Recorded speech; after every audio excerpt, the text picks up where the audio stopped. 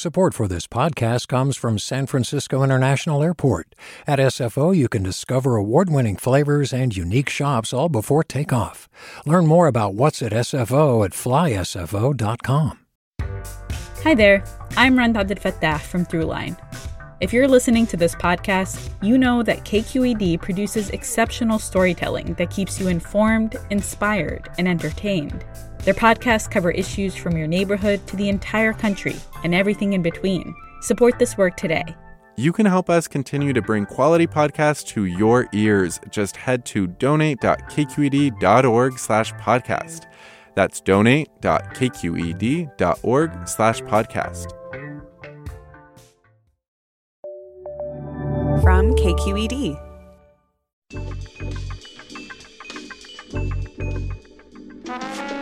Hey there, everyone. From KQED Public Radio, this is Political Breakdown. I'm Marisa Lagos. And I'm Scott Schaefer. And today on The Breakdown, we're going to break down the breakdown in Iowa and give you a little taste of what to expect in the coming weeks as Californians and others across the nation get their chance to weigh in on the Democratic primary race. We're going to have voter data guru Paul Mitchell here in studio to explain the ins and outs of primaries and caucuses and delegate math and all those things. I need some help on the math angle, personally. Math's hard. Math is hard. But first, we're really excited to have with us, all the way from New Hampshire, fellow public radio Politico Dan Barrick. He is the news director at New Hampshire Public Radio. He oversees and works on the Stranglehold podcast, which investigates the power and influence behind the New Hampshire primary, which is just days away. Dan, welcome to The Breakdown. Thanks for having me. So we are calling around. Last week we talked to an Iowa Public Radio reporter, to our brethren around the states, just to figure out like what the vibe is a few days before, for you guys, the first primary in the nation. How are things feeling there in New Hampshire? Definitely feeling kind of hectic and still quite unsettled. You know, the days right after Iowa are usually a kind of clarifying period for New Hampshire too. We usually traditionally come about a week after Iowa. And while New Hampshire likes to really stake out its independence from Iowa in terms of taking its cues, it is usually at least give people a sense of where the race stands. Obviously, with the caucus results, that's kind of thrown that into disarray somewhat, both for the candidates and the voters. We've talked to lots of voters who have said they've been confused or at least a little bit dismayed by what the result in Iowa. And it's still sort of the Iowa results are still very much being litigated on the campaign trail. Just an hour or two ago, here, Bernie Sanders held a press conference, a sort of impromptu press conference in Manchester, in which he said he essentially declared victory in Iowa, looking at math that shows he had more sort of popular votes than Here we go. I know, it's just right? sort of odd, 3 days after the caucuses, that in Manchester, New Hampshire, we're sort of having victory speeches being delivered. So that has definitely given the what is normally a kind of breakneck, very, much kind of like get out the vote vibe in New Hampshire, has made it feel quite a bit unsteady. So, Dan, the stakes are obviously very high on Tuesday for everybody, all the candidates. But I'm wondering, to what extent has what happened in Iowa, which is still unfolding, but to what extent has that changed the messages that these voters are telling voters in New Hampshire? Well, not a ton, actually. I mean, other than that kind of jostling I described where, you've got Buttigieg and Sanders sort of each claiming victories there. From what we're hearing on the campaign trail, all the candidates have done several events now, retail-type events since Iowa, and they're largely sticking to their stump speeches that they've been delivering to voters here for months. So Buttigieg very much has a kind of like new era, turn the page message. Biden very much sort of leaning on his experience in the Obama administration and his record. Sanders' message is very consistent and clear for months. Warren very much talking about a kind of party unity message. I think trying to kind of maybe attract voters who are unsteady, uneasy about Sanders and Buttigieg for different reasons.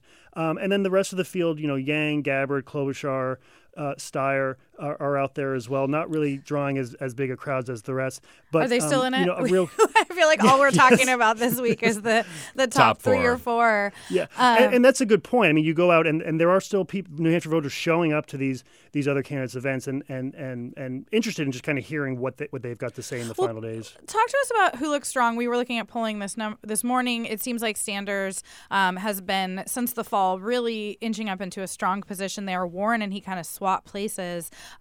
We have seen some polling showing Buttigieg gaining strength in recent days and Biden starting to plummet. I mean, obviously these are all polls, the real polls on Tuesday, yada, yada. But like, what's your sense on the ground in terms of how voters are reacting, who people are enthusiastic about? You're right. Some of the recent tracking polls show Buttigieg picking up day by day from Iowa. I mean, Sanders remains strong. You'll remember 4 years ago, he won 60% of the vote here against Hillary Clinton in the Democratic primary. He, of course, will not replicate that number, but he retains a really strong base here. And I think the real focus of his campaign in the next few days is not necessarily expanding, like drawing new people into the campaign, but really focusing on getting his base out to the polls. He draws a lot of support from groups that traditionally don't vote in very high numbers, young people in particular. So I think we'll see a real focus on that. His final campaign stop in the state will be a concert-style rally at the University of New Hampshire headlined by the Strokes band. So he's really trying to get young people motivated. So I think that's, and especially this weekend, we're anticipating to see just a real kind of classic get out the vote, identify your supporters, make sure that you can drag them to the polls on primary day on Tuesday. Dan, I had a call from my sister-in-law who lives in Dover, New Hampshire the other day. And, she would naturally be a Sanders or Warren voter, but she's... Way to out your sister, Scott. I know, sister-in-law. And technically former sister-in-law, now that you mention it. Now it's getting That's complicated. Outing my brother. Yeah, Keeps going. Anyway, but she's really trying to decide between the ones she think would best do against Trump. I mean, to what extent are people being really strategic, as hard as that really is, but to what extent are voters thinking that way about this election? Based on conversations that our reporters have been having, not only in the past few days, but really for months, that is probably the number one issue, boil it down to that quote unquote electability. And I think that's in part the results from Iowa have sort of made that determination different, that there was no clear person coming out of Iowa. We've seen in a lot of past primaries, you go back to 2004, where John Kerry and Howard Dean were sort of, in a tight race. When Kerry came out of Iowa very strong, you saw Dean plummet in the polls in New Hampshire in the days before the primary. That's not really happening. And I think, again, just hearing what we're talking to voters out at candidate events, there is a lot of head scratching about, if my main concern is putting forth a Democratic nominee who can take the fight to Trump. A lot of voters are saying, I don't know. I don't know who that person is in the field. So, Dan, we know that, California obviously moved up our primary to Super Tuesday. There's been a lot of people kind of nipping at New Hampshire's heels, I think, trying to get in the game. Has that impacted how you think how much candidates are campaigning there, or also are New Hampshireans? I don't know if the word is. New Hampshireites, but New Hampshireites will do are they it, yeah. talking about, because we've heard a lot of talk about Iowa, about it's such a white state, is this representative? Do you feel like voters and or campaigns are feeling the pressure from some of the changes in the primary schedule? I don't think the candidates are. I think in some respect you might have seen slightly less attention paid to New Hampshire rather than Iowa for various reasons. But the campaigns have been coming over the past year in New Hampshire. In large part, it's just a practical political choice. I mean, as long as New Hampshire is first and the national media and donors pay attention to the results out of Iowa, candidates have to start coming.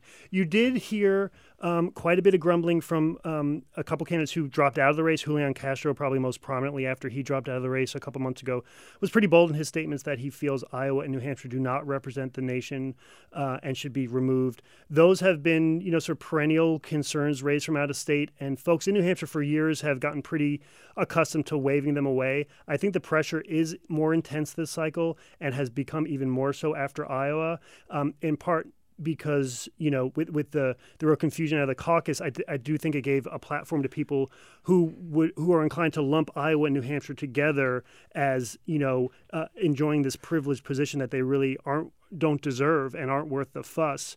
And I think a lot of people in New Hampshire in the past few days, we've been talking to some party elites and even regular voters who are concerned. Iowa and New Hampshire have really worked in tandem over the decades to preserve their first position, to kind of jointly defend and fend off challenges from other bigger states that feel it's unfair that these two disproportionate, unrepresentative states occupy this position. With Iowa coming under so much scrutiny, I think a lot of people are feeling, that New Hampshire and Iowa rise or fall together. Yeah, and so I think that it has raised some anxiety, especially in a time which is normally a celebratory period for New Hampshire political class. Right, it's primary week. It's a time to celebrate the primary, and that's been a shadow's really been cast. Well, marred a little bit. Iowa, I hardly know Iowa.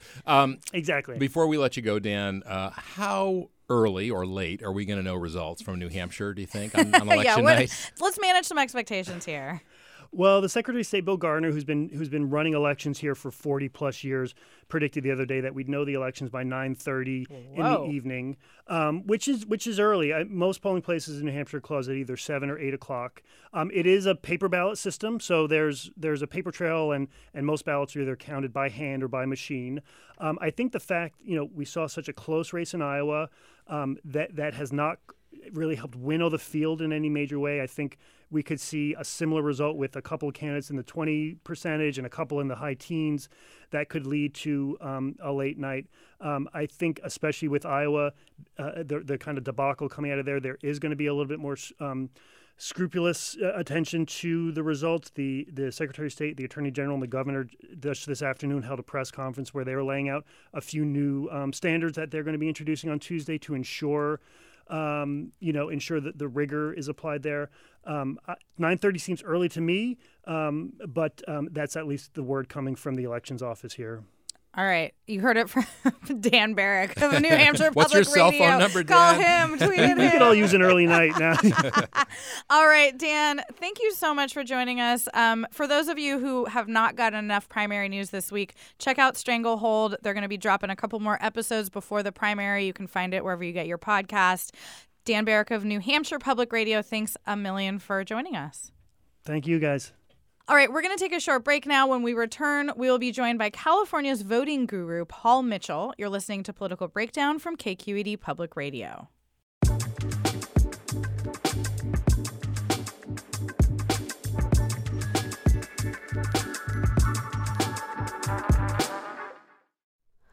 Hi, it's Terry Gross, the host of Fresh Air. We bring you in-depth, long-form interviews with actors, directors, musicians, authors, journalists, and more. Listen to our Peabody Award-winning Fresh Air podcast from WHYY and NPR. Hey there, this is Brittany Luce from NPR's It's Been a Minute. KQED's podcasts like The Bay, Bay Curious, Mind Shift, Right Nowish, and more all tell the stories of the Bay and beyond with reliable, human-centered journalism. They aim to inspire, make you think, entertain, and expand your understanding of the place you call home. Here's how you can support podcasting at KQED. Showing your support is easy, and you can join Brittany in supporting KQED Podcast too at donate.kqed.org/podcast. That's donate.kqed.org/podcast. Welcome back to Political Breakdown. I'm Marisa Lagos here with Scott Schaefer, and today we are thrilled to welcome Paul Mitchell. He is the owner of Redistricting Partners. He advises both Republicans and Democrats on how to read the electorate in California. Paul, welcome to the Breakdown. Well, thank you for having me. Did I mess that up at all? Is that accurate? No, also the vice president of political data. A lot of people look at me for that, working with the Democrats and Republicans, actually, on a bipartisan basis. What do you do? Tell us what you do. Well, what I do, a lot of time what I do is honestly like making polling samples and working with data directly. What is that? How do you do that? Well, it's interesting. We have 20 million voters on the voter file, and if you're doing a poll, there's a job of the pollster to try to get a representative sample so that when they're done with their phone calls, they can basically tell what the electorate is thinking. That's the basic principle in polling. But one of the challenges is how do you determine what's a representative sample? And what's a representative sample for a primary might be different than what's a representative sample for a general election or for a special election.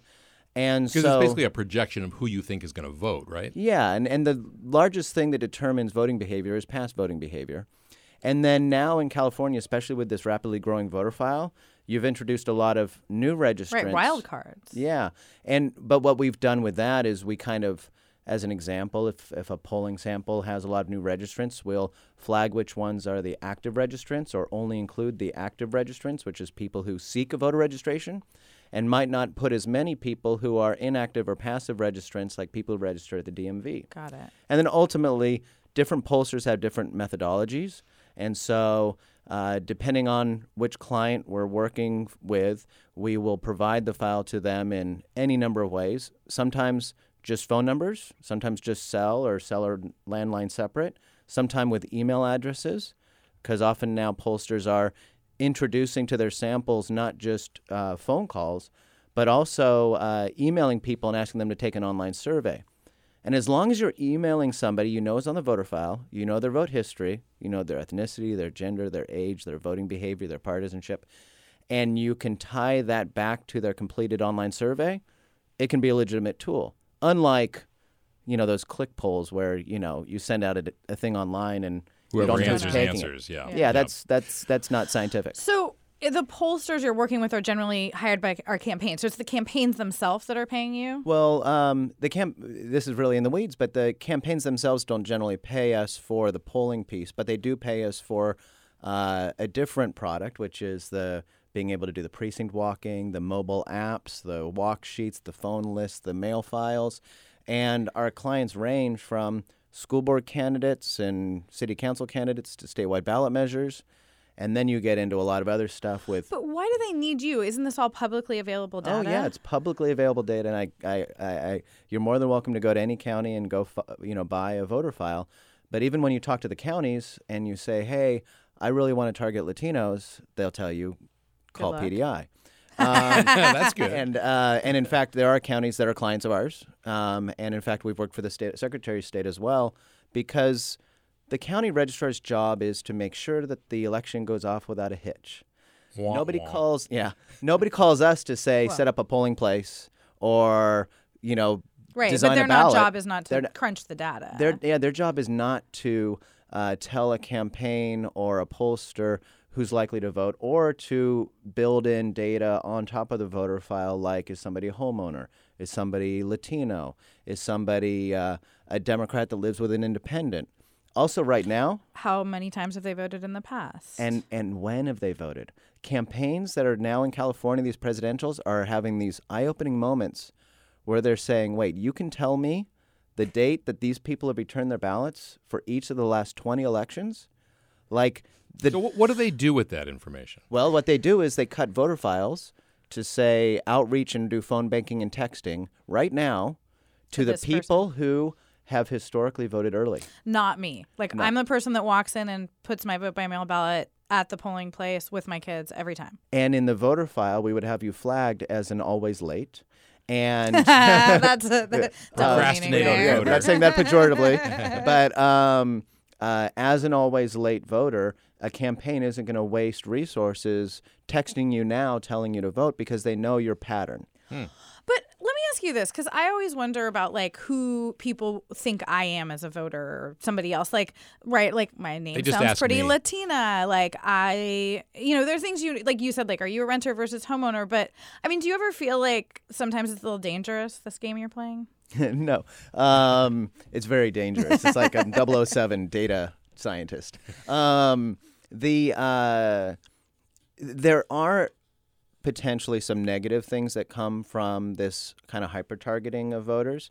One thing that I think stands out is that if there is a low voter turnout universe and campaigns are only spending money on high turnout voters, then we essentially have this system that's it's like a self-fulfilling prophecy. Yeah, it can be sometimes. And so there are concerns from some folks in the social justice community, in the, kind of common cause kind of world, where they say, well, this voter data stuff is inherently kind of bad because it encourages campaigns to only focus on and spend money on and send mail to and turn out people who are likely to vote. Who historically have been white, more wealthy, more conservative, higher whatever, income homeowners. But the counter argument is that campaigns that actually want to target low turnout voters, and there's certain methods that have shown to be very effective at turning out low turnout voters, they can focus their dollars just on the voters on the other end of the spectrum. So it works both ways. So we've seen in California, obviously, a real growth in the percentage of the electorate that is no party preference, so-called independent voters. Does that make it harder for you and campaigns to figure out voter behavior because they're not affiliated with a party? Well, that's exactly another reason why it makes it harder for somebody to go to the county and just buy a raw voter file. Because if you're a new nonpartisan voter in San Francisco or in any county in California, particularly if you've moved counties recently, you're just a blank canvas. But in PDI's voter file, we would know that you used to be a Democrat or used to be a Republican. We would be able to let you target people based on their ethnicity, on the makeup of their household. If they live with 3 Republicans and they're an independent in Placer County, I got a surprise for you, they're probably Republican. But if they're an Asian in Orange County that's younger, they're some of the most progressive voters in the entire state. Even if their parents may not be. And that's we could do a whole show on this divide between certain ethnicities and the younger generation, versus the immigrant generation. All right, if you're just joining us, I'm Marisa Lagos here with Scott Schaefer. We are Political Breakdown. And we're talking with Paul Mitchell, who studies voter data, as you are learning, and crunches it and sells it. And so let's talk about what we all care about right now, which is this Democratic primary.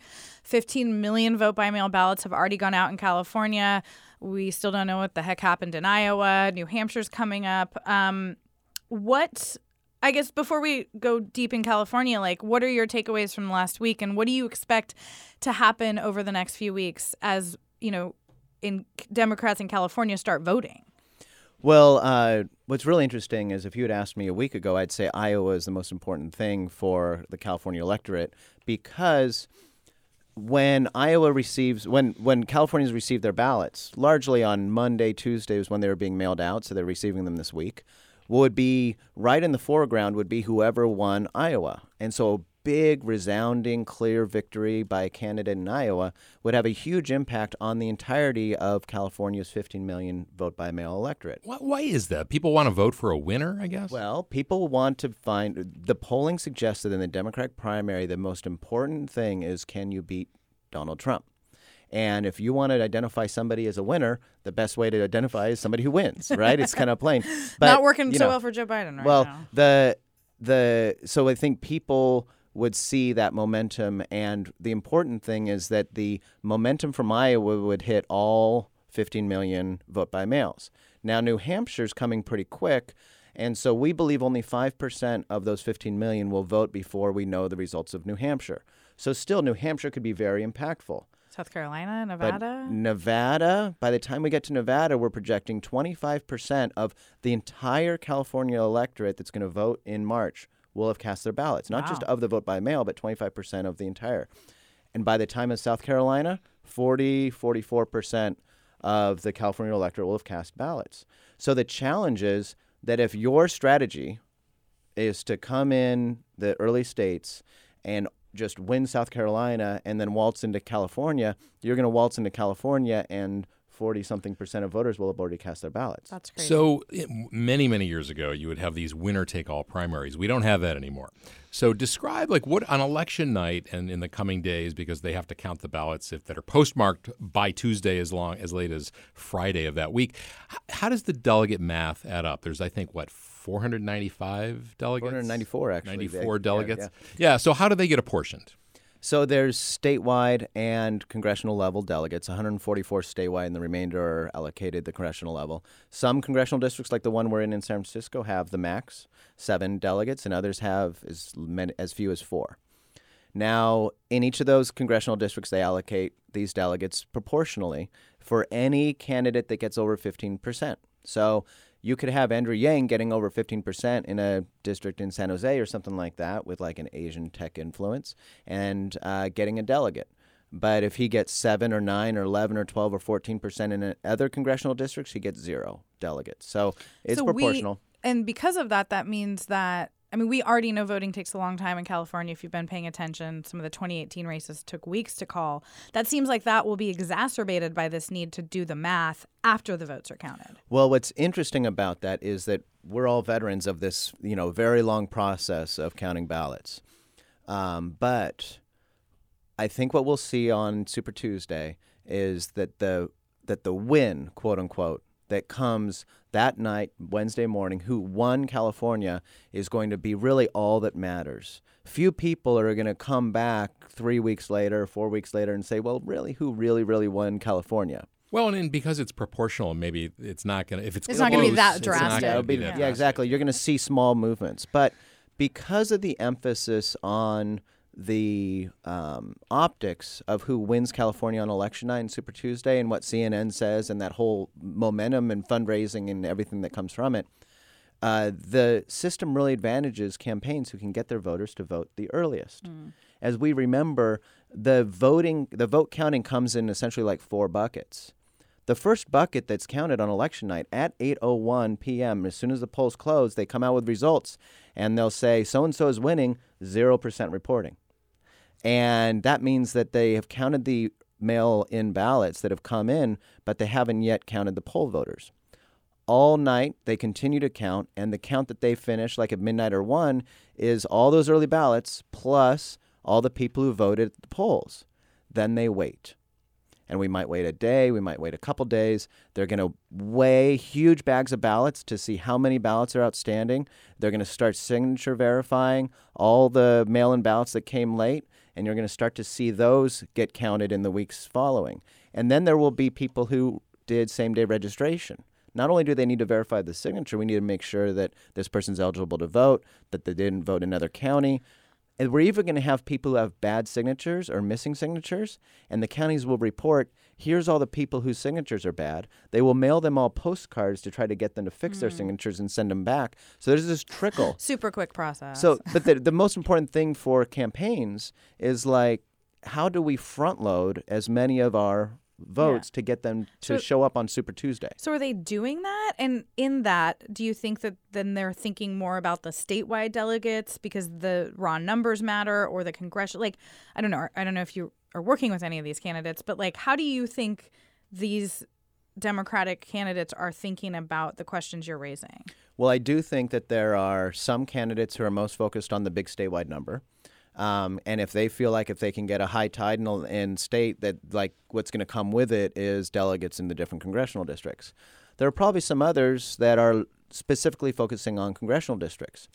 And it's a really interesting thing because the State Redistricting Commission in 2011 didn't realize it, but what they were really creating was 53 little laboratories for political campaigns, because you now have a district in Southern California that was drawn to be as African-American as possible, and next to it a district that is as coastal as possible, and next to it a district that's as LGBT as possible. And all these districts, because of the way the commission was focused not on partisanship or incumbency, they were focused on communities of interest. Each of these districts maximizes these communities of interest, and each of the campaigns can target those individual congressional districts. One of the big wild cards is Mike Bloomberg, who is spending a lot of money. And I'm wondering, how are you seeing his campaign operating, if at all? I mean, are they coming to you? What might he, with his unlimited resources, be able to do that others might not? Well, it's interesting because when he first started to run, a lot of people like shook their heads and said, well, that's not how you do it, right? You know, everybody's supposed to do these early primary states, and that's the only way that you can get the momentum to, come into Super Tuesday. But there's two challenges with that. One is we only have a limited number of examples. This current primary system has really only been in place since like 72 or something. So we're dealing with a small sample size of how many primaries. The second thing is, why do those early states matter?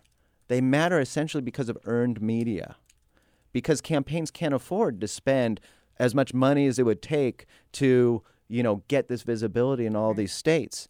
They essentially have to earn it by winning in tiny little states like Iowa and New Hampshire. So we're going to see really a test of whether or not you can unlimited funds means you can skip the early states. Yeah, and I think a lot of what you've seen in the polling shows that he's kind of getting towards a number that would suggest that he's going to be in the delegate getting game. I don't know about statewide delegates, but definitely in the individual congressional districts. All right, we're going to have to leave it there. Paul Mitchell, Redistricting Partners, and Voted Data Inc. Political Data Inc. I'm messing this up. Thank you so much for coming in. We really appreciate it. Oh, I love it. Thank you. That is going to do it for this edition of Political Breakdown. We are a production of KQED Public Radio. Our producers are Guy Marzorati. Our engineer is Seal Muller. KQED's team includes Holly Kernan, Ethan Lindsay, Vinnie Tong, Jonathan Blakely, and Julie Kane. I'm Scott Schaefer. You can follow me on Twitter. I'm at Scott Schaefer. And I'm Marisa Lagos. You can find me on Twitter. I am at mlagos. Thanks for listening.